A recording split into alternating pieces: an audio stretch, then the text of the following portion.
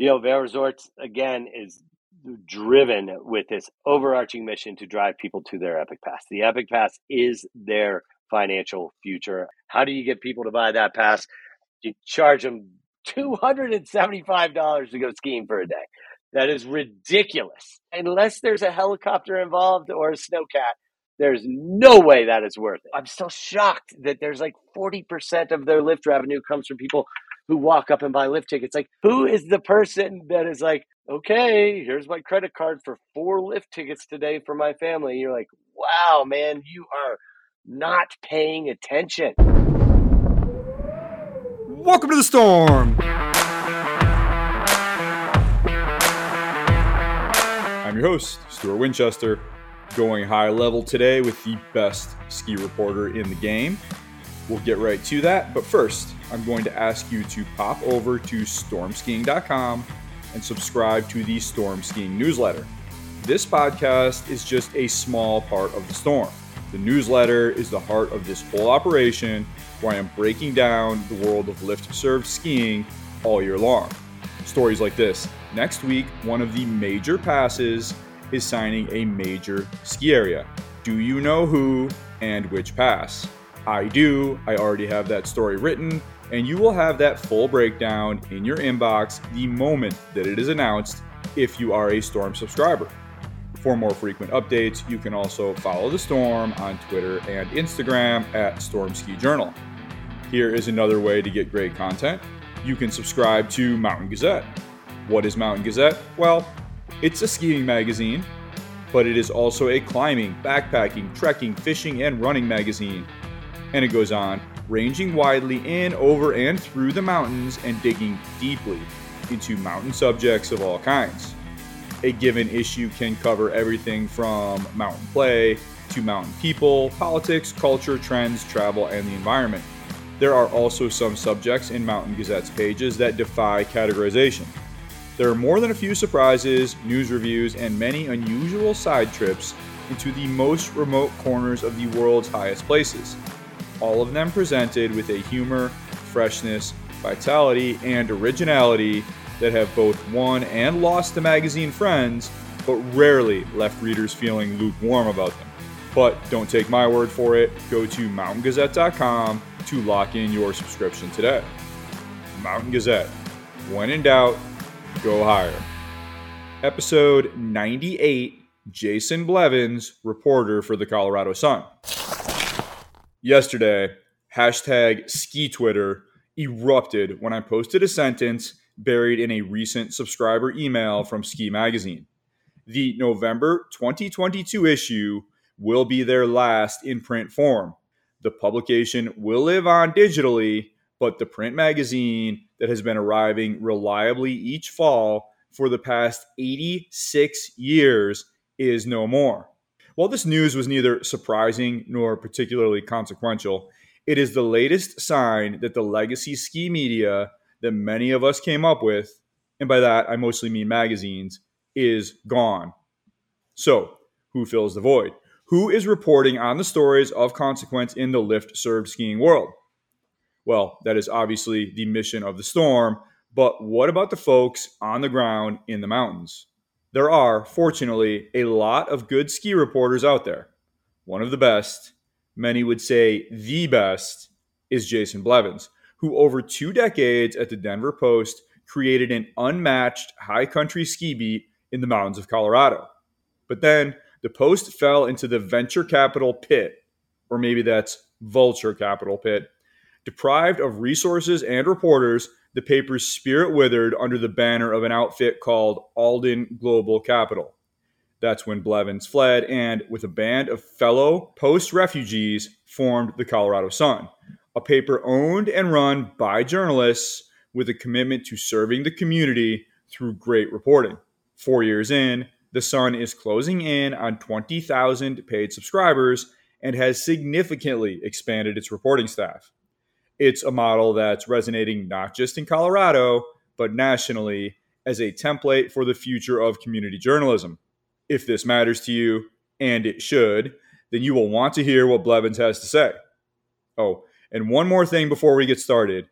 NIMBY stands for not in my backyard and refers to just about everyone who opposes a new development based upon often nebulous quality of life concerns. This will come up a lot in this conversation, and I am aware that it is a term that not all of you may be familiar with. All right, let's do it. My guest today is a reporter at the Colorado Sun. He helped to co-found the paper in 2018 after 21 years at the Denver Post. He writes about the ski industry, adventure and action sports, mountain culture, tourism, and live music. He has reported from 2 Winter Olympics. Jason Blevins is my guest. Jason, so good to finally connect. How are you doing today? I'm doing well, Stuart. It's great to be here. Thanks for having me. How was your summer, first of all? Did you have time to get outside and enjoy that mountain lifestyle a little bit? Oh, yeah, always. The joy of living on the western slope out here. I live in Eagle, Colorado. We can ride our bikes right from the driveway. We've got the Colorado River just a few minutes down the road, so we do a lot of paddling and kayaking, stand-up paddling. Been camping a lot, and yeah, trying to get out every day. That's the hope, at least. Do you stick to Colorado, or do you tend to venture out a little bit, explore a little bit more of the Mountain West or even points beyond in the summer? Tend to stay up high in the summer here in the mountains. We do in the spring and fall get down to, San Rafael Swell, Canyonlands kind of stuff in the desert out there. Tend to stay in the high country for the summers though, yeah, and mostly Colorado. Just like a lot of my coverage too. I tend to stick pretty close to Colorado for a lot of my reporting and coverage, kind of working that expertise in the western slope and kind of the mountain west here in Colorado. So anyone who's followed you closely over the years knows that you are the preeminent voice of skiing winter sports in Colorado, but you're actually not from there. Where did you grow up, Jason, and how did you come to skiing? I grew up in Texas. Wow. It was a small community north of Houston called the Woodlands. And apparently, from what I gather, that is no longer a small community. Haven't been back since the late 80s. But Oh, wow. yeah, I moved to Vail, Colorado in 1992, ski bum. Spent a few winters there skiing as much as I could, called it my postgraduate studies. And yeah, and then have never left. So I've been living in Colorado since 1992. How old were you when you first skied? Would you take family ski trips up from Texas, or did you discover it when you moved to Colorado? Oh yeah, no, we'd ski all the time, twice a year for vacations, and then I went to elementary school in Alaska, and we Oh, had wow. my dad was in the oil and gas business, so we had a little rope tow in the back of the school, so we would ski. Oh, We wow. skied all the time. I skied since I could walk, so but for those first 20 years, it was vacation skiing. So that's a little different than, I don't know, kind of living up closer to the mountains where you can go pretty regularly. So yeah, definitely started getting more, more regular skiing in when I moved here, 50, 60 days a year. And where would you go when you were a kid? Would you go up to New Mexico, Colorado? What were the family vacation spots? Always Colorado. Yep. Breckenridge, Winter Park, Keystone, sort of like that upper middle class destination, not necessarily rolling, Aspen style or Vail style, but, getting with a bunch of families, going with the church group kind of thing, staying in, condos and packing families into condos and things like that. We definitely love Colorado, and that was our spot. We'd go up to Utah every once in a while, but we certainly were big fans of Summit County and Winter Park. That was kind of our top destination. And as a kid skiing on those family trips, did skiing get into your head? Is that what drove you to then go up to college in Colorado, do the ski bum thing? Or was that just you went to college up there and the ski bum was an outgrowth? How did that go? How did you end up in the skiing lifestyle? Well, I went to college in Texas, small university north of Austin called Southwestern. It was a super great school, and every summer we would load up as soon as classes were over, and we'd go spend time in the mountains and work. We'd live in the back of our trucks, camp mostly around Jackson Hole, and work at different spots, different restaurants in the town, and then go back to school in Texas. As soon as I graduated, I knew I needed to be out west and just sort of went to Jackson, chased a girl to Vail, ended up in Vail. And while I loved to ski, and it was obviously great fun and loved it, I hadn't really had the all-consuming bug. But those first winters in Vail, where I kind of recognized, okay, this is your job. I got a job at night at a restaurant, and I skied all day, every day. 120, 130 days a year for those first few seasons, and it was that was when I realized this was something I want to do for the rest of my life, and pretty much have. Just raising two teenage daughters. They're expert skiers here in Eagle River Valley, and they're on the ski team, local high school ski team, and we love it. It's what we do. We are sort of skiers. It's kind of, you ask my kids what they do, that's the first thing they say.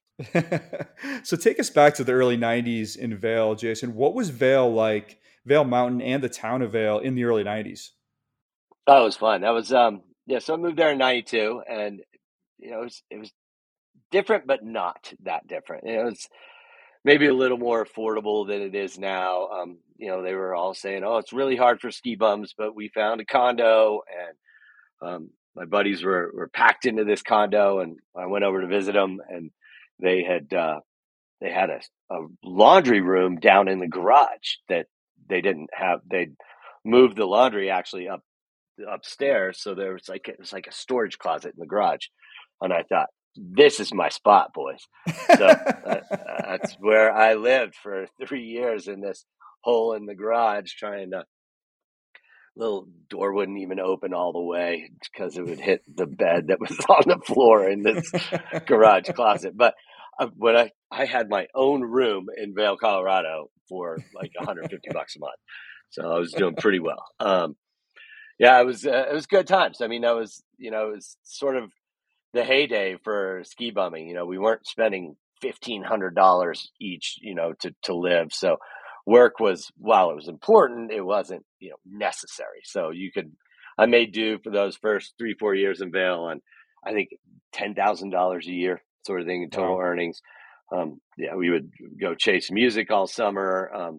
Still work, restaurants as much as we could. And it was definitely an eye-opening experience. I learned to whitewater kayak, I learned to ski, learned to backcountry ski, kind of, did all the things that I really rely on the skills, and truly the friendships that I built in Vail. It's pretty funny. I still hang with that crew that I was living with in 1992, which is pretty funny when you consider it. But it was a special time. Really kind of changed the direction of my life. I was planning to go to law school and taking the LSAT and was ready to go, and had that very awkward conversation with my parents that I was not going to be going to law school, and I was going to remain a ski bum and hopefully find future use for their wonderful private college education they provided me. So it all worked out in the end. And, I can say that my years in Vail, there were postgraduate ski bumming that really taught me a lot, exposed me to, the mountain life culture and things that I still embrace and hold very close. So you didn't end up in law school. You did end up working for the Denver Post. How did you come into the job at the Denver Post, and what was your experience writing leading up to that job? None. I had no experience at all. I got accepted into this graduate program at CU Boulder, journalism program, and the first semester they got me an internship, and the internships with the Denver Post. I went, and I remember this interview with the managing editor of the paper at the time. His name was Frank Scandale, and we went to lunch, and and I had nothing. I'd never been published. never worked at a newspaper. First time I walked into a newsroom was to meet him that morning. And I just, wowed him with, I just finished a 6-month stint backpacking through South America, and I had some pretty interesting stories to tell, and was just wowed him with some stories. And he's like, whatever, I'm going to take a chance on you, Blevins. And he hired me for an internship. And it was an interesting time in the newsrooms of really across the country at that time in 1997. internet was exploding, and all these new internet companies were opening up, news companies, and they were offering reporters, six figures to jump out. And Wow. so there's transition in these newsrooms. And, I just found my calling. I had, you know, ponytail down in my butt and had Hmm. never had a job outside of a kitchen. And, really, I recognized that this was my shot. And I took it, and I tell people I sort of snuck in the back door at the Denver Post, but ended up spending 21 years there. It was again a sort of a life changing experience, and I look back very fondly on those years at the Denver Post. Incredible time. You really found your niche there too, Jason. When you left the Post in 2018, you told Powder Magazine that you, quote, invented that beat, meaning the ski beat that you were covering for the Post. What did the Post ski coverage look like when you arrived, and how did you change that? I realized, and same with tourism, we didn't really cover this stuff from like a business perspective, from a cultural perspective. We covered skiing. We had a ski writer, truly one of the greatest ski writers in the history of newspapers. His name was Charlie Myers, and indeed one of the best in the world. But he approached it from a different angle, and that he would go to a ski area and be like, here's this new lift, and here's this new terrain. And he didn't cover the business of the resort industry as closely as the experience of resorts, which is cool. And that's, it's the way every newspaper covered skiing. I proposed covering it more closely as a business, and that was a really intense time. We were seeing Vail Resorts had just gone public. They just moved from Ralston Purina to Vail Resorts, starting to see, the first glimmer of consolidation in the industry right then, a publicly traded company.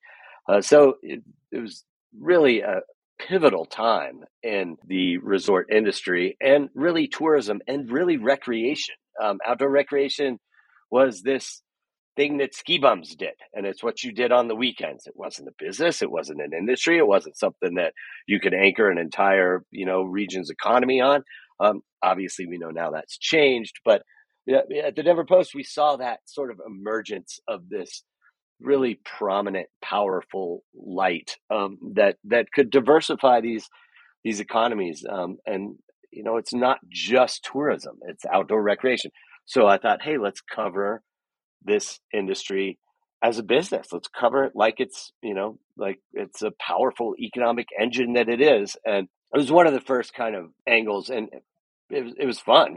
I truly did it because I wanted to go skiing.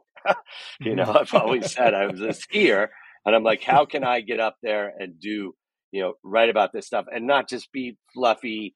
Here's the new dining area at a ski area. Here's the new chairlift. Oh, this new, I wanted something a little more meaty than that. So, we sort of carved out this beat. It started out in business, moved it over to sports, but kind of covered it as an industry and as an economic engine versus the experiential coverage that had preceded, which was awesome and truly fantastic. Charlie Myers, really started focusing more on the hook and bullet, hunting and fishing stuff. And, that sort of left room in that beat to kind of start covering things, as an industry. Vail Resorts was maturing. It was just a fascinating time for the entire industry, and it was a cool time to be there in the front row. And like I said, kind of carved that beat and kept that beat here at the Colorado Sun when we left. And how did the industry react to that? Vail Resorts going back to the late 90s, did they get what you were trying to do? Because working with Vail now and Alterra, I find they have very sophisticated PR operations. They're very easy to work with. They understand the value of journalism and PR and getting the word out. Was that the case with IntraWest, with Vail back in the day? Or did you have to work to help them understand, I'm trying to help you tell your story here. I'm trying to explain what's going on, these trends that are changing the mountain communities.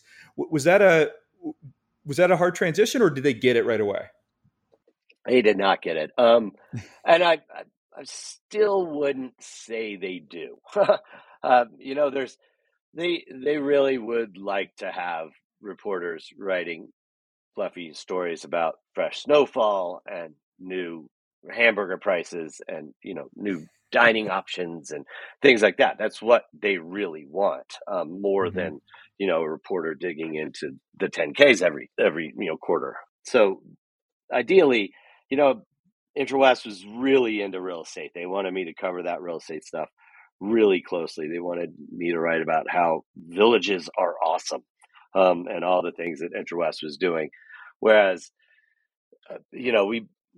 we tried to track it more as a business, and it turned into covering the implosion of companies as that the whole thing fell apart with American Skiing and Interwest Corp, watching the reliance on real estate blow up, and Vail Resorts backpedal vigorously away from real estate sales and focus more on Epic Pass sales.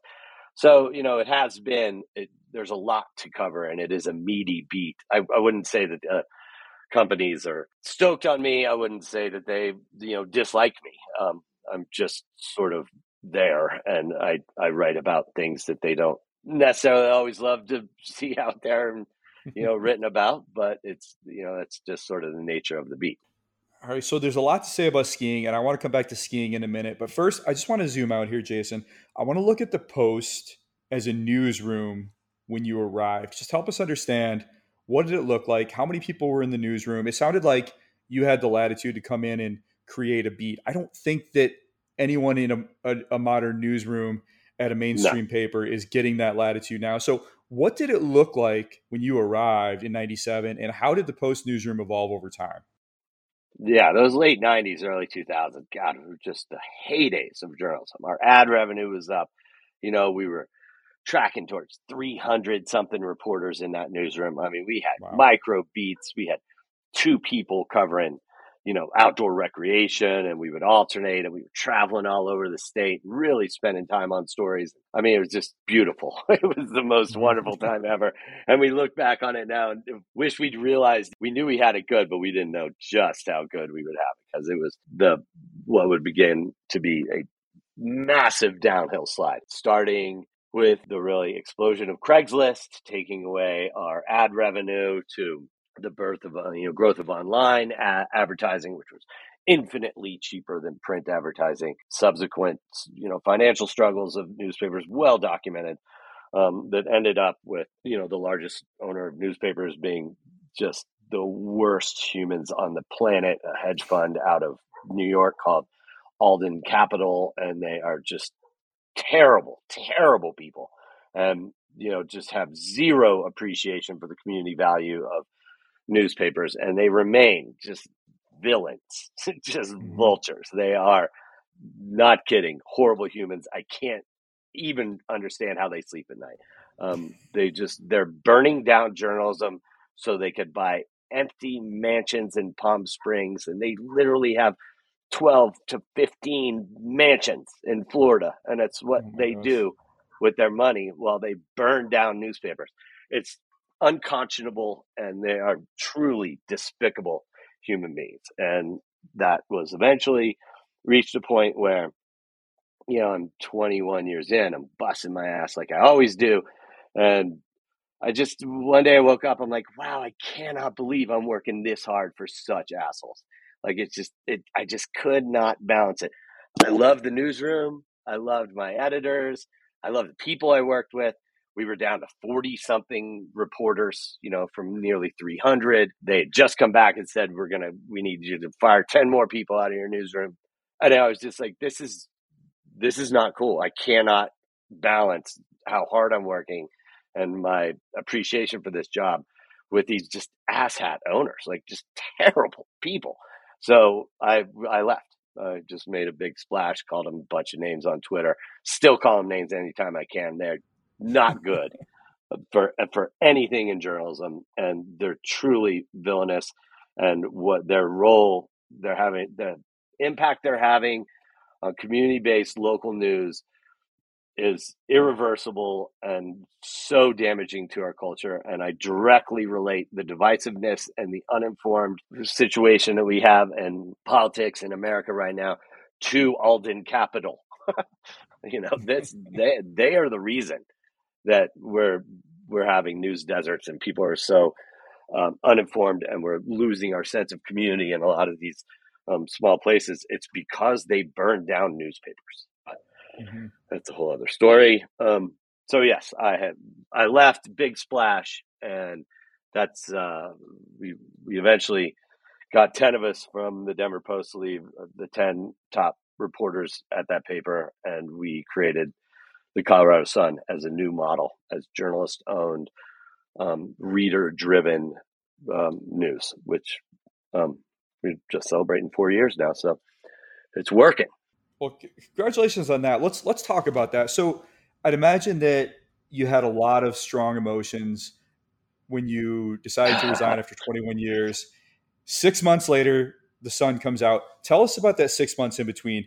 How did the idea for the Colorado Sun come together, and what was its mission?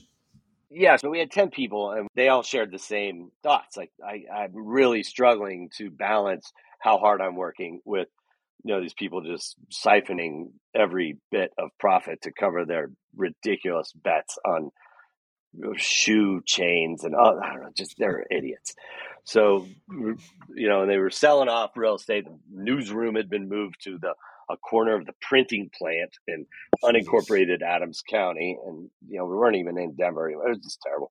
So, wasn't hard to get the motivation in the newsroom. We found a great investor who's like saw who's a blockchain guy, and he gave us some money to kind of launch. And his idea was that news was going to move into this blockchain sort of thing that could last forever versus the day the Rocky Mountain News went dark, the entire database and all Rocky Mountain News articles went away, which was Wow. a terrible blow. Like truly one of the biggest blows in all of journalism. So we're trying to create something that would last, and maybe carry on. And the idea was that he could move news onto the blockchain, and blockchain would be like a library of news. And then, our whole idea was that we would rely on subscribers. We started out at $5 a month. I think we're up to like $6 a month now. And everything's free at the Colorado Sun. You can click over there and read. You don't have to pay to see our content. That was one of our main premises. But we hope that you recognize the value of news. And that was really, we were hoping when we arrived that we came to the American culture at a time when people said, wow, I have been getting my news just randomly free on Facebook and wherever on the internet. News is free. But I'm starting to realize now that actually true local journalism costs money. Like I got to pay for it. I got to give these reporters on the ground some money so that they can go out and drive around the state, find these stories, spend time, doing that stuff. And that was the whole idea, that we would arrive at this time when people recognize the value of community journalism, local journalism, and be willing to give us $5 a month. And that has turned out to work pretty well. Coming up on 20,000 subscribers now, working towards financial sustainability. We have a longer term plan, obviously, to be completely financially sustainable. We're very close to it right now. We are up to 25, 26 reporters, some administrative staff. So we're doing well. And the idea is that, again, local journalism, every dollar that goes to, from that we collect from subscribers goes to journalism. No one's getting rich. No one's buying mansions. There is no hedge fund. This is all us. We don't have an office. The only assets we have are computers, and we just move around the state and write stories. It's been an incredible journey. It's been heartwarming to see readers respond and appreciate what we're doing. And, we're quickly emerging as sort of the largest newsroom in Colorado with the, sort of the long form narrative, deep dive journalism that people want and we like to think they need. As you look around the country, Alden Capital, as you said, largest newspaper owner, they're replicating their destruction of the Denver Post everywhere. Is the model Everywhere. that you've created with the Sun replicable across America? Have you established something that could be mimicked? And are people coming to you and saying, hey, they're killing our paper in, I don't know, Cleveland, wherever. Can you Yeah. help us, copy your model and apply it to Ohio or Indiana or New England or wherever it needs to be? Yep. Every day, all day. We have, complete transparency. We work with other journalism outfits as they start something like this, much as the Texas Tribune worked with us as we got launched. This is a model that was kind of Texas Tribune's a little different in some nuanced ways, but ideally they're the most authoritative journalism outlet in all of Texas, and that was something that we wanted to be, and it's something that we're trying to be. Some nuanced differences there, but we're doing the same for countless other, dozens of other news outlets around the country, helping them line up, that initial funding boost, helping them create their newsrooms, offering them whatever tips, strategies, hacks that we learned along the way, ways to really grow that newsroom organically, and really remain tightly and diligently focused on local journalism and reader-driven news and meeting that demand on the ground there. So yes, we are happily working with many different outlets to help them see newsrooms like the Colorado Sun across the country. Have you seen more success stories or anyone you can point to that's doing it right? Texas Tribune, there's the Santa Cruz. Yeah, there are a number, and they're all kind of emerging right now. So it is happening. What is the Santa Cruz news outlet? We work so closely with it. I should remember it. Yeah, Lookout. Yeah, so it's called the Lookout, and there's other types of Lookout type news. Again, it's local news organizations created by reporters on the ground there in those communities. So there are many other. Chicago's got great ones. New York has great ones. Local sort of news websites that are really thriving. Again, taking advantage of that sort of national recognition that, hey, we need robust local news, and I'm willing to pay for it. Largely digital only kind of products, but that like Colorado Sun, we offer all our content to every print newspaper in the state for free. Mm-hmm. You have a print newspaper, you can take any Colorado Sun story, run it anywhere. So on any given day, we're in 20 plus newspapers around the state of Colorado. So it's worked out really well for us doing that. It drives folks to the website. Again, we're not click driven. We don't necessarily look at our analytics the way Alden did and said, oh my gosh, people love whatever, kitten videos or whatever people freaking like. But that's not what drives us. We focus on important community news, things that kind of people need to know and that bring us all together, local news. Have you stayed plugged in with the Post? How are things going over there at the Denver Post? Have they responded at all as the Colorado Sun has risen? And by responded, I mean changed their course at all, or is that thing still on a downhill slide? They can't. They don't have the power to change their course because of that ownership group. That's the saddest thing. I mean, they are turning out great journalism. They are incredibly gifted reporters at that site. I can never say anything bad about the Denver Post. It's a beautiful news outlet, historic, it's legacy news. But I curse their owners till the day I die. Those people should not be in the news business, and their impact on journalism is huge, and it will be a pain that we will feel across the country forever. And very soon, the entire world will recognize the villainous horribleness of Alden Capital and their two principals. What they've done to journalism is unforgivable. It sounds like though they gave you an opportunity to show the world a different way, and you've been able to reinvent what a local paper looks like.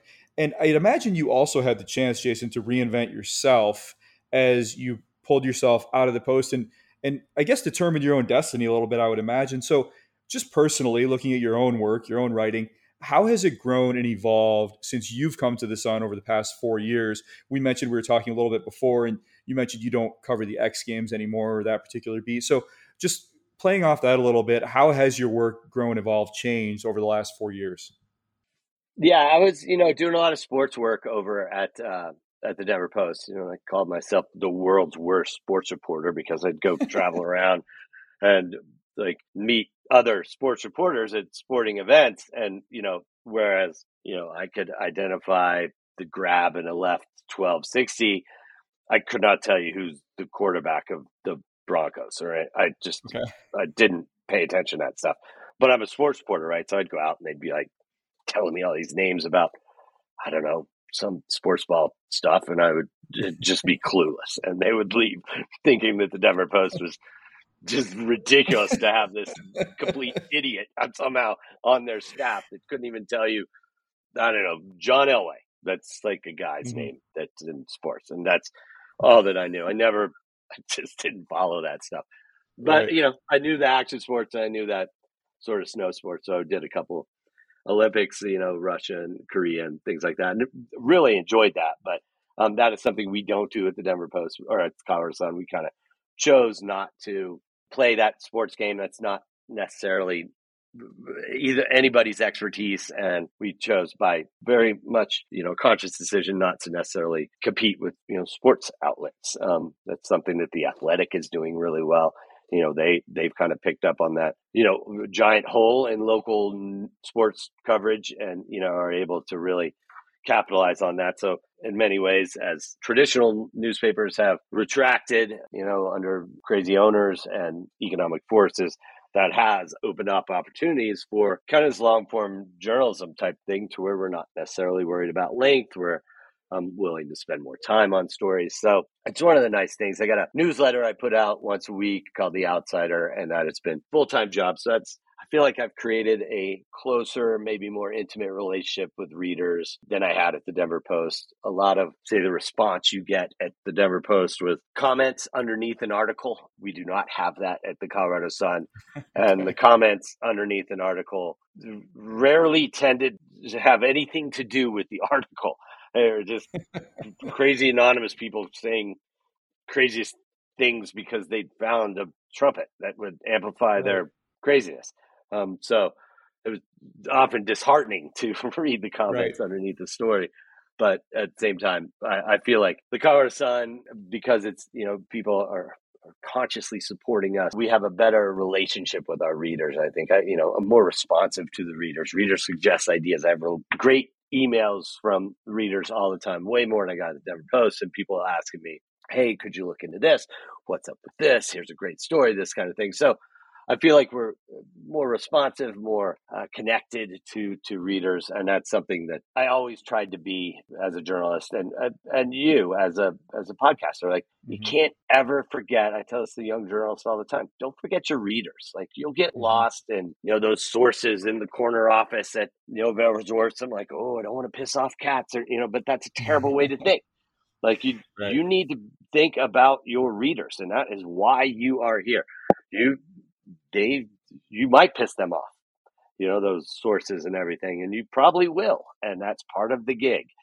But, you stay loyal to the people who are reading you and the people who are subscribing to you, and, you stay true to journalism and give them clear, concise, or expansive glimpses into, complex issues. And that's what, you try to do. And you don't necessarily be beholden to sources, but you are intimately connected to your readers, and don't ever forget them. And that's kind of, if I could say anything about what's happened in the past 4 years under the Colorado Sun, is that my relationship with readers has improved. And, I try to be very responsive to them and make sure that we are meeting the needs of our readers. Okay, very quick break for you here, then back to Blevins. I know the mid-show ads are new for the Storm, but I've got an awesome deal for you. Snowbound Expo is coming. After 2 years dormant, the former Boston Ski Show has been purchased by Raccoon Events and renamed Snowbound Expo. The show will offer a huge speaker lineup that includes Bode Miller, Conrad Anker, Dan Egan, Vasu Suchitra, Danny Reyes Acosta, Lindsay Fixmer, and more. You will also find sales on the latest gear, apparel, and resort passes. And you can try a dry ski slope and kick back with friends at the Opry Ski Mountain Bar. The show is November 18th to 20th at Boston Heinz Convention Center. Tickets are normally $15 per day, but Snowbound Expo is offering Storm listeners free tickets for the entire weekend. To claim your tickets, visit snowboundexpo.com and use Storm at checkout. I will be there doing a live podcast, and I hope to meet you in person. I want to talk about a couple of issues in particular that are of interest to the listeners of this podcast, getting back to the listeners and their focus on the ski world. I want to start with traffic here, Jason, and I-70 and this sort of tangle of problems around it. And I want to start just by going back again, late 90s. What did I-70 look like when you first started this beat? And how has that highway and the way people use it evolved over the past 25 years? Yeah, I mean, obviously the numbers show, pure traffic numbers show that since 2008, which was the arrival of the Epic Pass, we have seen increased traffic through the tunnels at the top of I-70, Eisenhower Johnson tunnels, which are pretty good ways to count traffic on that highway. So we've seen an increase in traffic that is greater than the increase in the population of the Front Range. So more people are going skiing, more people have these passes, more people are choosing to go not necessarily on a Friday night and come back on a Sunday night. While those are still very busy days, it's, just as busy as on any powder day. So we've seen sort of a shift in how people ski, how often people ski. But one thing that's sort of lost in a lot of these conversations is you go back and you ski with the OGs and you load up on a chair and, on a busy Tuesday, right? And there's 12 inches of fresh at Vail Mountain. It's Tuesday morning. Frontage road's packed at 9 a.m. You sit down on the chair and the OG's like, damn, Epic Pass, look at what this place has done. All these front rangers coming in. And then you say, well, what are you kind of comparing it to? And they're like, oh, 92 was never like this. Okay. Well, 92, there was 26,000 people living in Eagle County. There's close to 60,000 people living in Eagle County right now. And you know what we like to do? We like to ski powder. And it doesn't matter if it's a Saturday or a Tuesday. We are coming skiing.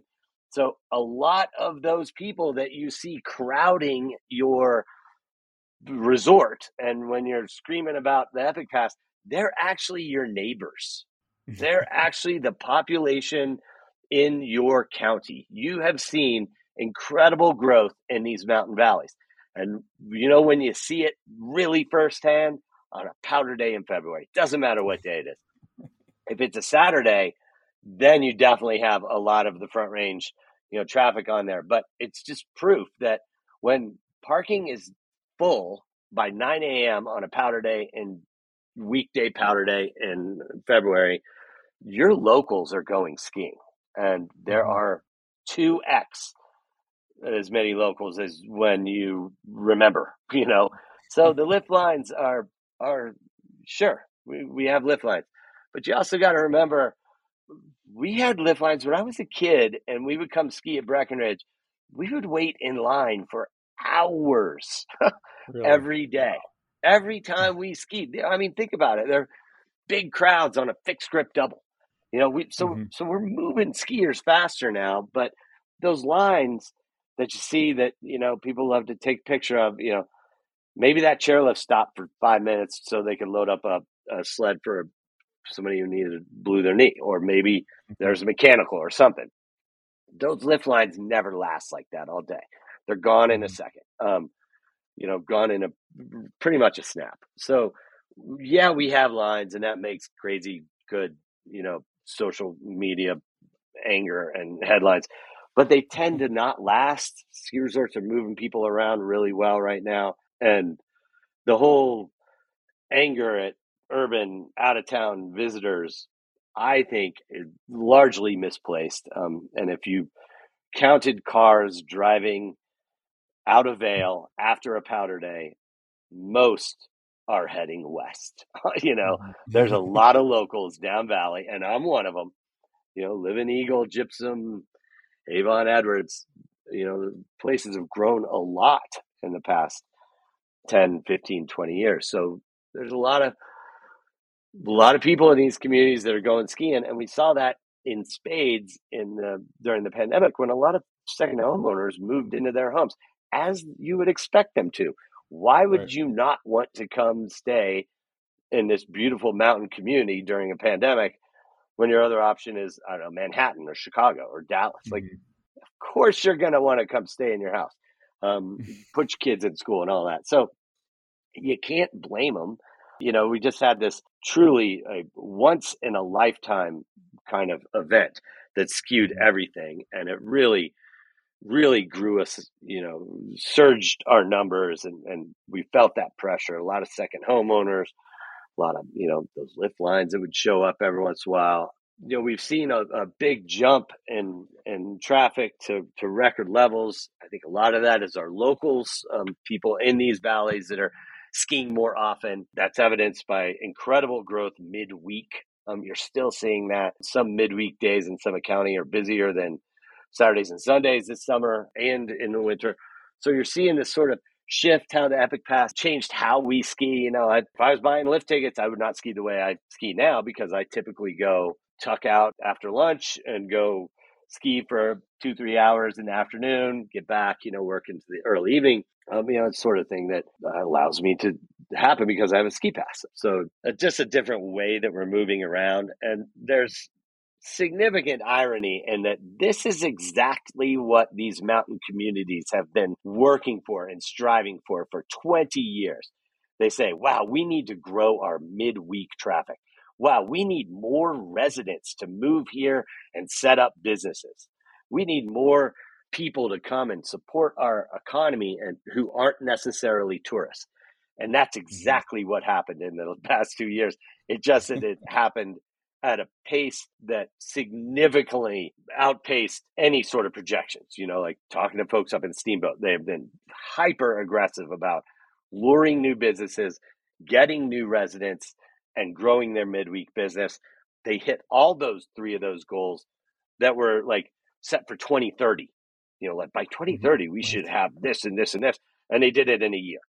So that hurts, right? That's shocking. It's a shocking pace of growth. We've yet to see if it's sustainable. I am thinking it's not, that, we're not going to continue to see that kind of growth in traffic. These city folks will eventually return to the city. But I think we've seen tremendous amount of growth in the past couple of years. It's something that we've all looked for. And I think the smart communities are the ones that are saying, hey, let's not turn it off. Let's not reject this growth. Let's figure out how we can accommodate it, because this is something that we've actually wanted.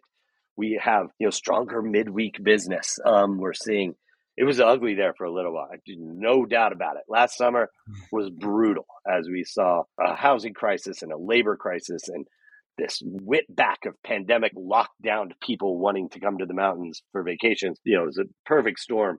But as we've seen this summer, much smaller crowds, people still spending a crap ton of money to come up here on a holiday. So they're, in many ways, it's the perfect scenario now. There's not pretty last year, but this year, smaller crowds, more people spending money during the week and, busy weekdays, people setting up businesses, people coming here saying, oh, this is beautiful. I'm going to move my, small business to, these small towns and set up software companies and finance companies and all these different things. So it's changing the culture of these mountain towns. Yes, very painful process, but in many ways, it's what these communities have wanted as they've sort of recognized, wow, we don't want to be, a community of $20 an hour tourist dependent workers, that are just doing nothing but serving visitors. We want robust small businesses. We want other people to move here and help support, our economies to where we don't necessarily have to rely purely on tourists. And in many ways that's happened. And I think it's been a bit of a tough transition, but the smart communities out here in Colorado, at least, are recognizing the value of these new residents, of this new traffic pattern, of this new kind of growth and interest in mountain life. And, they're building as many affordable homes as they can and accommodating this as people spend all this crazy money on homes. But it's been an interesting transition. And while it was super painful in those past 2 years, the smart communities are not necessarily making permanent and lifelong changes on the weirdest 2 years of our lives, right? It was so odd. Nothing like that hopefully will ever happen again. But the smart communities are saying, Okay, we don't necessarily need to think that what happened in the summer of 2021 is a new normal. And if we don't react quickly and decisively with some huge thing, it'll always be that way. I think we saw this summer that it's not going to always be that way. Starting to return to more normal traffic patterns and growth patterns. And, the ski industry they'll be smart to find a way to capitalize on this growth because that's exactly what they've been looking for, that midweek traveler, that second homeowner coming and spending more time. These are the folks that support these mountain towns and really keep things rolling. And you want them and you will miss them terribly if you drive them away. So that's one element of it, Jason, is these second Yeah, it's homeowners fun. coming in, setting up shop. Another big change that has corresponded with that, started pre-pandemic, is the rise of short-term rentals, which has really taken For a sure. lot of housing stock out of what was traditionally thought of as, or at least operated as worker housing. So Colorado, zooming out, has some of the most iconic mountain towns in skiing: Aspen, Telluride, Breckenridge, Crested Butte, Steamboat. Is anyone getting the mix right as they approach this big basket of problems that you just alluded to? Are each of them getting some pieces right? Is there a big solution out there? What are your thoughts on, as you look at this landscape across Colorado and how these different communities are reacting? Who's doing it right, and what could other towns learn from that? Colorado is just this really interesting laboratory of different strategies and techniques for dealing with this housing crisis and this labor crisis. We've seen past 2 years, housing prices in the 8 busiest mountain communities in Colorado have doubled. That's incredible. It's just incredible. So that has had just a huge impact. And when people are spending 2x on a home, and they're hoping to pay that mortgage, they're either incredibly wealthy or they need a revenue stream. So that's what we've seen. The prices are 2x. You're coming in. They say, wow, the only way I can pay this mortgage is if I rent on weekends to visitors, short-term rentals. And these communities that have just really kind of slowly recovered from the Great Recession a decade ago have not been building a lot of affordable housing, and they have not been building hotels. So there's two things: a big decline in new home construction and a pretty much stalled out building of commercial properties and hotels. Combine that with a still vibrant tourism machine that is calling any and all visitors to these mountain communities. It is no surprise at all that we are seeing more visitors occupying homes. Short-term rental boom has transformed how people vacation. And I don't know about you, but when I go visit somewhere, I sure do like to stay in a house more than a hotel. Yep. Especially Bring the with kids. dogs, stay with the families, and cook meals. It's just, it's a better way to travel. So again, not surprising to see that happen. But, as these folks in these small towns realized, wow, we have severely undercut our new home construction in the past decade. Wow, we haven't had new hotel come online in 15 years. What can we do to help offset these housing prices that are pinching, the supply of homes for our locals? And that's yanking on STR levers, and that's what they're doing in any and all fashions, with increased taxes and caps and limits and cash money for short-term owners who rent to locals. All sorts of programs, and we'll see even more in November.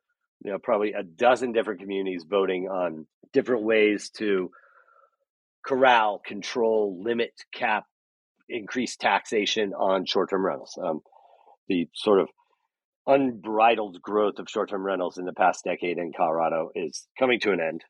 Rightfully so, I think. I think it's been largely kind of unregulated, but at the same time, the situation for the growth of short-term rentals was created in these communities. There was a lack of affordable housing being built. There's a lack of hotels. So when you combine that, this should have been predictable. But again, the growth of, during the pandemic, when everybody just went batshit crazy to buy a house, it looked a lot like that super crazy time in 07, 08, when people up here were just buying homes like crazy. But that was with funny money and weird lending and mortgage issues that, were national, that eventually led to the collapse. So while I see probably some sort of plateau and pricing and things, and it's starting to happen already, I doubt we're going to see a bubble collapse like we did in 09-10 here in the high country. But yeah, short-term rentals have without a doubt changed how we house locals. But here's I did some digging into the census, and so between 2000 and 2010, these 8 counties, Chaffee, Eagle, Grand, Gunnison, Pickens, Routt, San Miguel, and Summit counties, they added 33,298 new housing units. I'll say that again. The decade between 2000 and 2010, the 8 high country counties in Colorado added 33,298 new housing units. Great Recession came at the end of that decade. And those 8 counties between 2000 and 2020 added 5,760 new homes.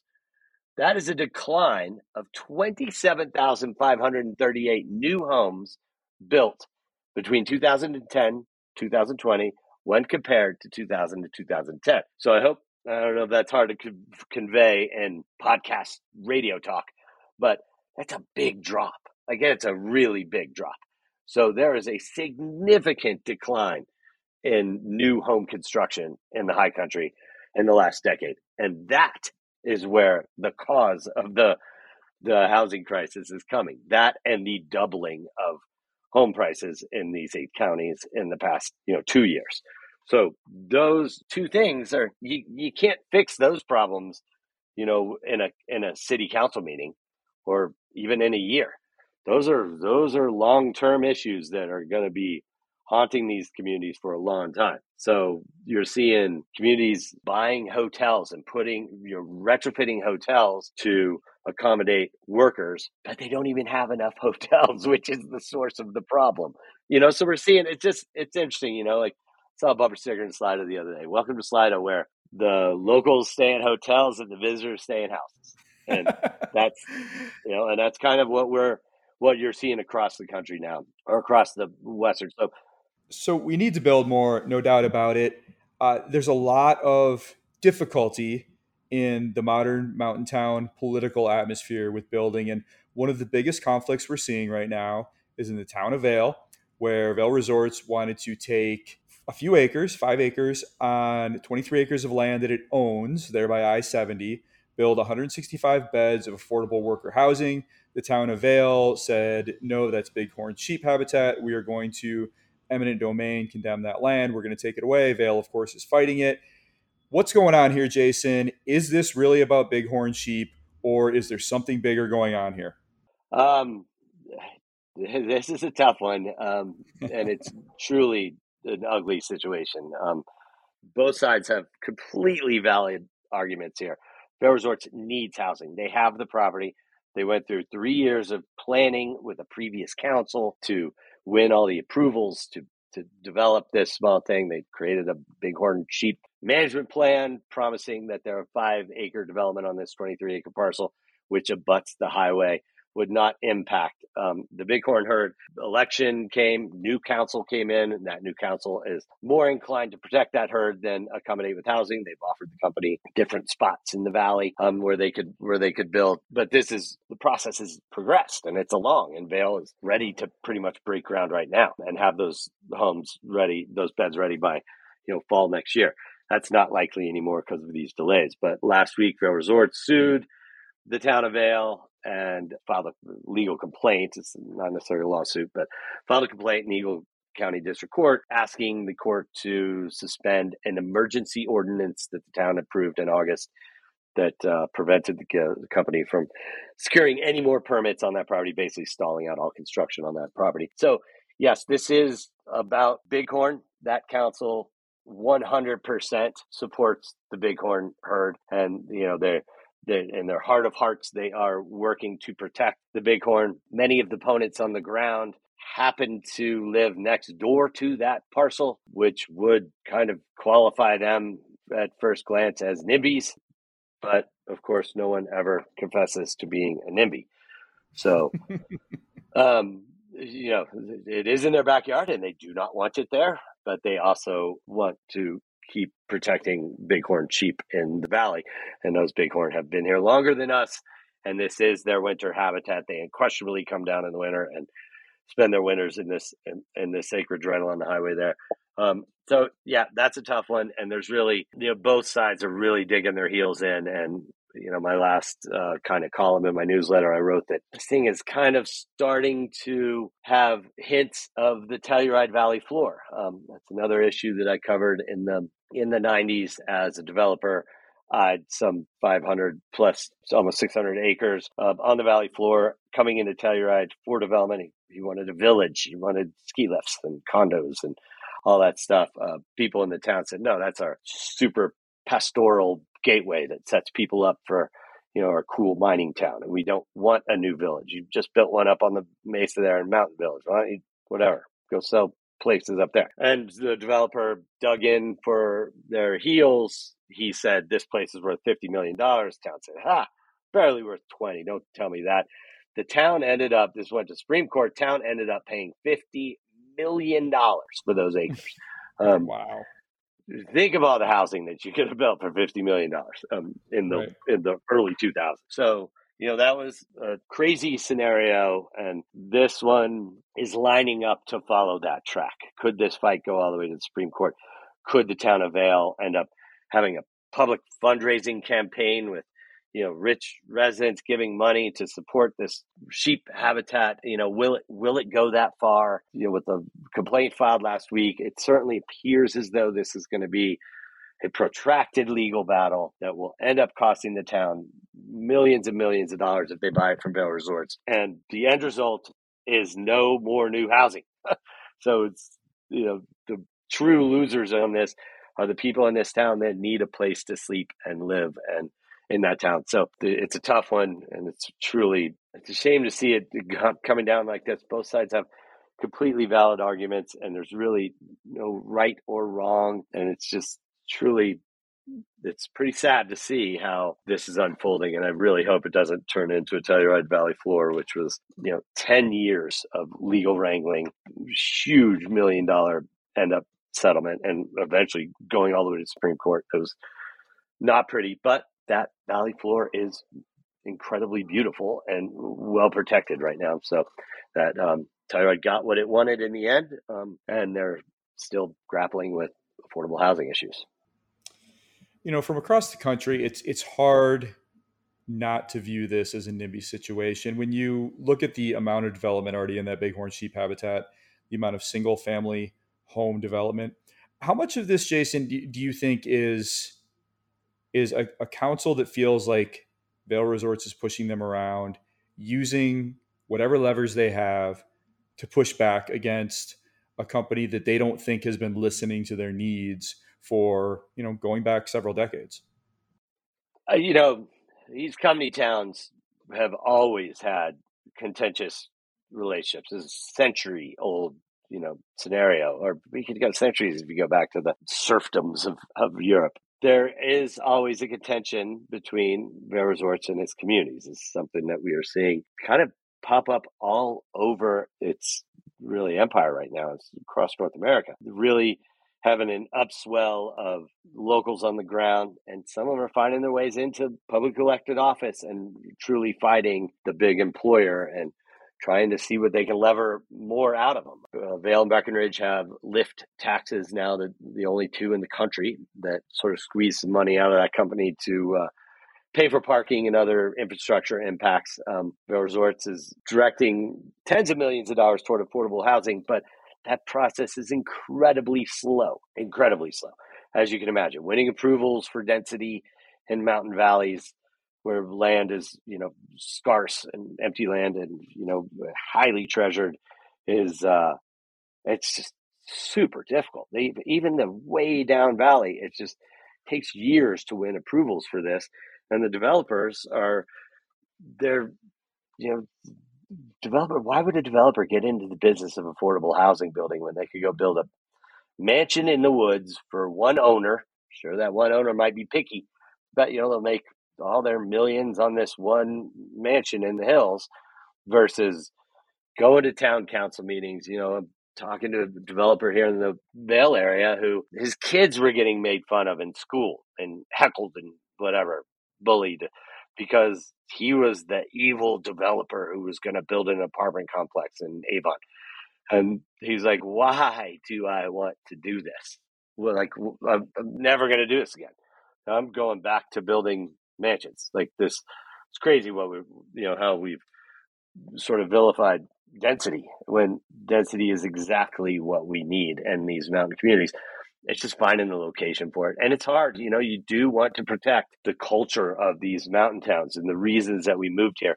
But we also have to accommodate the market forces that have driven us to this point to where it is simply impossible for even your local doctor to afford a home in these valleys. So we're quickly moving to a situation where we have two markets, a free market and a secondary market for locals, sort of a locals housing market with deed restricted housing or some sort of subsidized housing that allows locals to live in the communities where they work. There's no quick answer, but that is the track that we are on, where we are going to have two different communities. And yes, NIMBYs are a huge problem. It's amazing how much power they have without ever having identified one ever in the history of NIMBYism, right? Like they don't exist. There is no NIMBY, but they have incredible power across. It's like this invisible force because no one is ever a NIMBY. They never Right. confess to being a NIMBY, but they are blocking projects left and right across the high country. Mhm. It's incredible the power they have and what they're doing. In Glenwood Springs, this guy came in for this parcel that is zoned industrial, and the only thing it can be is an Amazon warehouse. And it's next door to a broke down mall. And he's like, I will take over that warehouse space. I will build this community, and I'll redevelop that mall into housing and some sort of commercial operation and a little bit of everything. And it got turned down Wow. with a very well orchestrated effort from the community who lived next door to it.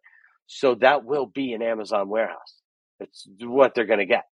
So and those folks aren't NIMBYs. So no, don't ever want to call them that. But it's incredible. The power of NIMBYs without ever having one in existence is really impressive in the Colorado high country. Well, I know if there was one, you would have smoked him out. I mean, housing is just one of the problems that Vail Resorts is facing. They did not have a great 2021 to 22 ski season. Financially, they did. The numbers are good. They'll tell you Financially, visitation they did. wasn't Yeah. up, Oh, yeah. but there were a lot of problems with crowding and labor shortages. Vail's announced a number of changes, an increase in the employee minimum wage to $20 an hour. They are limiting lift ticket sales every day of the season at every resort across the country. Is that going to be enough, Jason, to prevent Vail from having a repeat of last ski season and helping to finally offer something more resembling a normal ski experience? Um, I think so. I really think that this double down and refocus on their employees is significant. I mean, we're looking at 25 to 50% pay raises for a lot of people and inside their company. So it's a significant pay increase. I've always said again, and I haven't seen them really do this as well as they should, but they need to focus on the folks that live in the valley already. If there's any way they could get these moms and dads, just anybody who happens to have weekends free, to spend a weekend a month working at the ski area. They don't have to, these folks have housing, so they don't necessarily have to work with them. Aspen's doing an incredible job of it. Vail Resorts needs to do a better job of that. Instead of the idea that they're going to J1 their way out of this problem and bring, Argentinians and Brazilians and South Americans and Australians are going to save them. They really need to get more people who already live in their county to spend a weekend or one day a week or one day a month doing anything, and that's would be a great way for them to buoy themselves out of this labor crisis. But they're not just doing sort of superficial offerings to employees. This is a very significant investment in their employee base, and one that's probably overdue, and one they probably should have done a couple of years ago that would have helped them avoid some of the labor problems they had last year. But I would suggest that this investment that they're doing right now is significant, and Wall Street seems to be approving of their moves. They had their best financial year ever last year, despite hands down the worst PR that company's ever had. Like, they just were consistently beat up from late December, when the Colorado Sun wrote a story about lift lines and angry skiers. There were stories all over the world about Vail Resorts labor struggles. So I think they responded quickly, decisively. I hope it works. I remember last year at this time, I was calling their corporate office saying, I don't think you guys are aware of the labor crisis you have on your hands right now. We have businesses that can't hire 2 people, and they're shutting down. Restaurants that are like, we are shutting down 3 days a week because we can't find 2 people to staff our counter. It's a deli or something, and I'm like, and you need to hire 2,000 people. Like, I don't think you're really aware of the shit show that's on the horizon for you guys. And they're like, oh, we're going to be fine. You should see our, hiring fairs program. And, I'm like, you're not going to get there with that. Like, you can't find a person to do anything in these communities at the end of last summer. So that came around to bite them on the ass, like, hard. And they lost, we saw, and it was all over the West, really. Stevens Pass, Park City, South Lake Tahoe, North Lake Tahoe, really all over Colorado too. So, I mean, it was painful, and it was hard to watch, and I wish they had seen that better, but they didn't. And while they maybe didn't react as well as they should have last fall, they did react very clearly in the spring. And this new pay is significant. And I think in a lot of towns now, $20 an hour is, people are going to say, like, heck yeah, I'm going to go work for them. They're paying way more, and I get 40% off at Patagonia now. And there's a lot of real good perks and deals and human resources support. So really hope that, one, we're kind of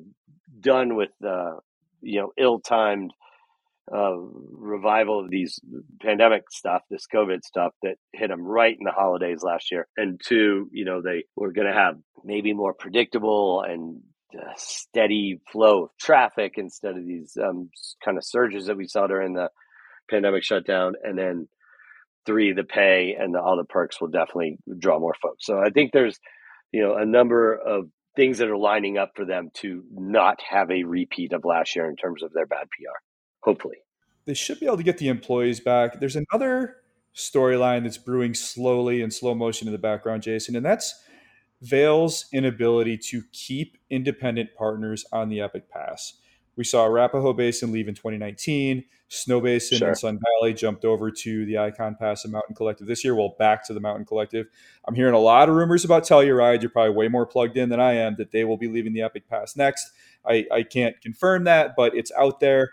Why is Vail having so much trouble hanging on to partners? And if you look at Alterra going into season 5 of the Icon Pass, they have not lost a single partner. I had Rusty Gregory on the podcast a few months ago. He said he's very proud of that fact. That is the thing he cares about more than anything. Why is Vail having so much trouble here? And what is Alterra doing right? That's like the biggest and most protected secret in the world is how much Alterra and Vail Resorts pay their partners for every lift ticket scan. Right.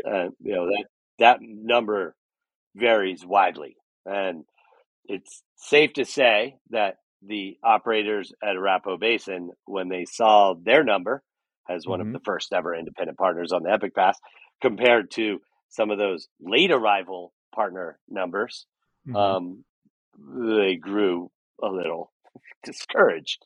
And so, I think a lot of it revolves around that number. And that is, again, a very well-protected number, probably the most well-protected number in the entire ski industry. Um, Telluride's number is high. And so I think the reservation program that Alterra has with the Icon has enabled them to, Jackson Hole has required reservations. The Epic Pass, they don't really want you. The Epic Pass holders of Vail Resorts doesn't like to see its partners require reservations as much as what Alterra does with its Icon. So that has eased that pain of the uncertainty of that traffic. But yeah, I'm hearing the same things at Telluride. Telluride, what was it, last year started saying that you got to pay $50. It used to be just 10 free days. Now it's 10 days with or 4 to 7 days with for $50. So it costs a little more money. I don't know. I think it's going to be, that was Employee Pass. The Epic Employee Pass costs money. So the full Epic is still free at Telluride. But it's, they're starting to do these kind of minor tweaks and adjustments. But I would imagine that maybe after Snow Basin and Sun Valley spend their time with Icon, they'll probably sit back and say, okay, we tried them both. What works best for us? There's a lot of really hard politics and inside these things and relationship stuff to where, there's owners of resorts that don't like Vail Resorts, owners of resorts that, maybe do like Rusty and Alterra. So, a lot of that plays into it too, I think. But at the same time, the independent partners are a huge component for Alterra. They just have to be, because Vail Resorts owns a lot more resorts. And to be competitive, Alterra needs those independent partners, arguably more than Vail Resorts needs an independent partner. So that might be playing into it a little bit too. But at the same time, Vail Resorts would rather buy a resort than, partner with it.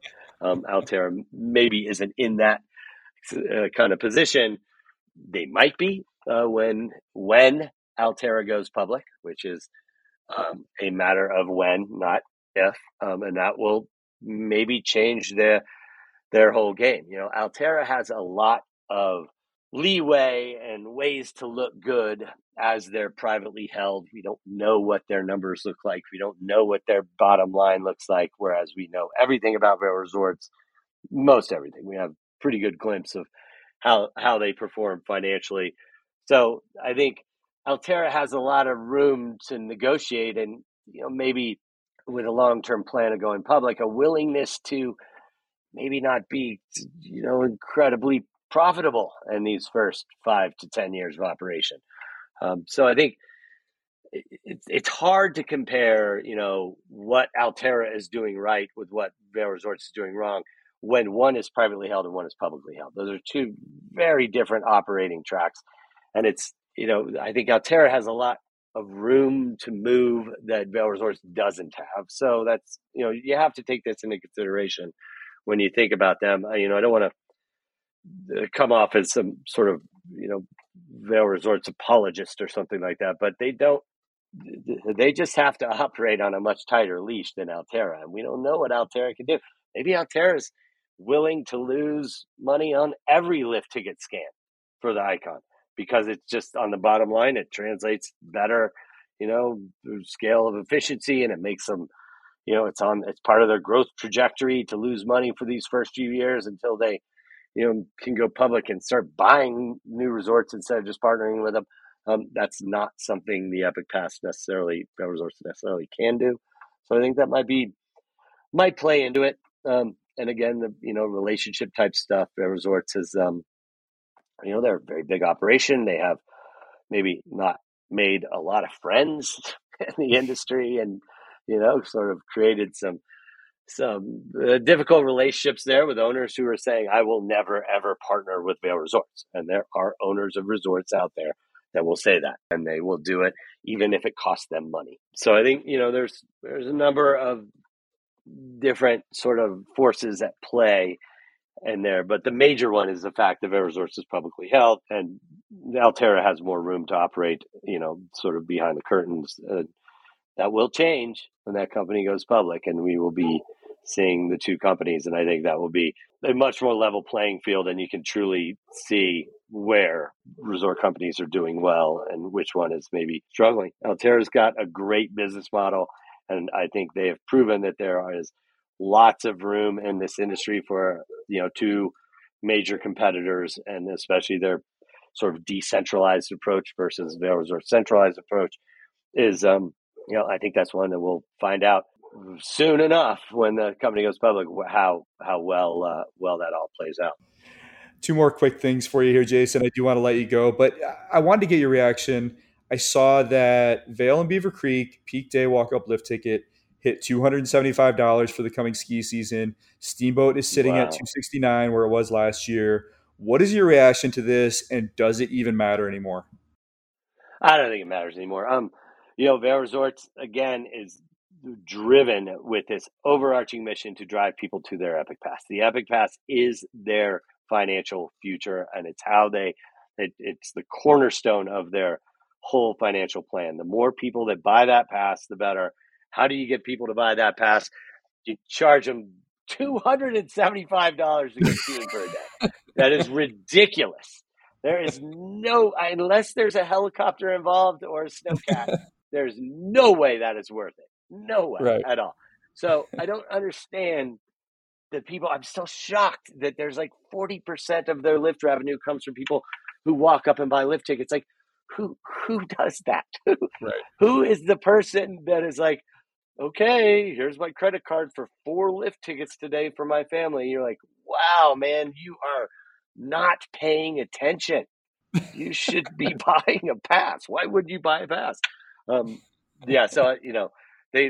they're really punishing people who are not planning ahead, and that's what they want. That's the answer to crowding. That is the answer to just about all the woes that are plaguing the resort industry right now. Is if they could get more people to plan ahead. The airline industry does it when they launched the Epic Pass, years ago, and the daily lift ticket went over $100. The folks at Vail Resorts were like, walk up to the ticket counter at the airport and buy your ticket.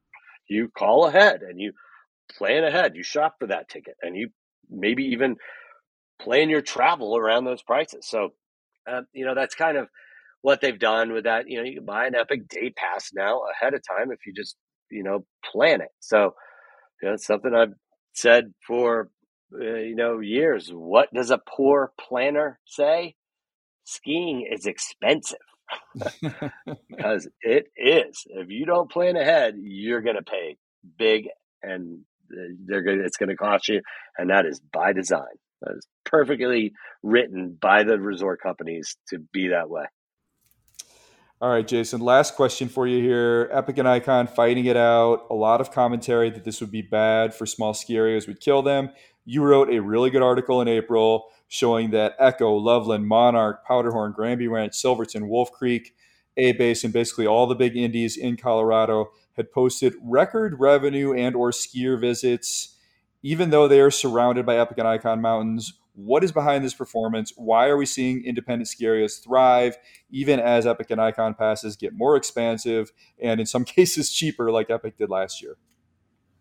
This is going to be a great thing to watch, and fingers really crossed that this can be a sustainable trend that's coming out of the pandemic.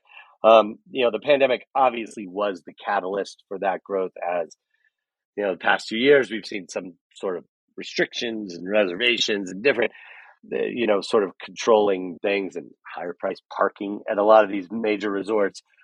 So it's no surprise that people thought, oh, well, hey, let's go, to Ski Sunlight or Wolf Creek or Loveland or Arapahoe Basin, some of these smaller indie ski areas. So really hope this continues, but it's not that surprising to see this sort of, as, these big guys, clash, and, they price their lift tickets at $275. You got to be kidding me. It's no wonder that, people who are, hey, let's go skiing this weekend, they're not choosing to go to a place that's $275 for a lift ticket. They're picking your, Echo, A-Base, and Powderhorns, Granby's, Silvertons, Wolf Creeks, all the little guy Monarchs, because the walk-up price is much different at those spots. You can get 3 packs for $99 and kids passes for $20. It just makes a lot of sense that there's these smaller ski hills are sort of increasing in their appeal. And we're going to, I have to say that we are going to continue to see that. It's, that as these day prices grow, the small skiers have found a way to sort of capitalize on some of the corporate strategies you're seeing coming out of Alterra and Vail Resorts. And that's a good thing. I mean, I think it's good for all of skiing, right? We're starting to see strength, and this is the revenue of these day ticket buyers at these smaller skiers are supporting new chairlifts and upgrades and all sorts of things. So if this can continue, it's just a better thing for all of skiing, truly. All right, Jason, with that, I will thank you very much for your time today. Just tremendous insight. You are the best in the business, no doubt about it. And I cannot thank you enough for spending the time with me today and breaking all that down for us. So I thank you very much, and I hope to meet you in Colorado someday. Maybe you can show me around Vail Mountain a little bit and some stuff I haven't seen before. For sure. Let's do it. It's great. It was a great chat. Appreciate it.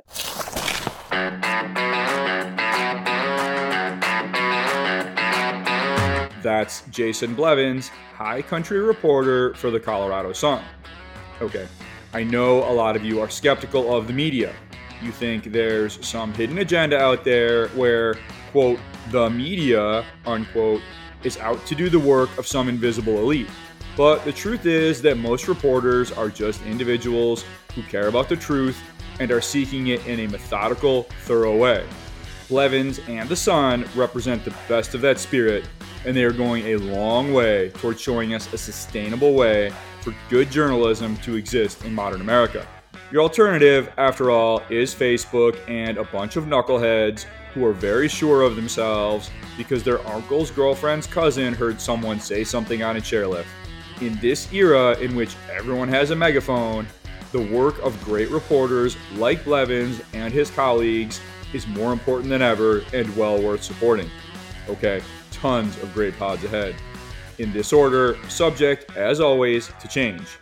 The leaders of Brundage, Nubs Knob, Sun Valley, Winter Park, Bromley, Monarch, Sundance, Boyne Resorts, and Vail Mountain, and many more after that. I already have several podcasts booked for early 2023, including with the leaders of Mount Spokane, Washington, Whitefish, Montana, Eagle Crest, Alaska, Seven Springs, Pennsylvania, and 3 more that I just booked this week: Holiday Valley, New York, Saddleback, Maine, and Pacific Group Resorts, which of course is the outfit that just won the bid to purchase Jay Peak and owns Mount Washington Alpine in British Columbia, Powderhorn in Colorado, Wintergreen in Virginia, Wisp in Maryland, and Ragged Mountain in New Hampshire. All right, make sure you get those episodes the moment they are live by signing up for the Storm Skiing newsletter at stormskiing.com. There are free and paid tiers of the newsletter, and paid subscribers receive podcasts 3 days before everyone else, along with thousands of words of extra written content every single month. You can also follow the Storm on Twitter and Instagram at Storm Ski Journal. Until next time, stay well, stay safe. I'm Stuart Winchester, and I will talk to you again very soon. The Storm Skiing Podcast is a Quicksilver Films production.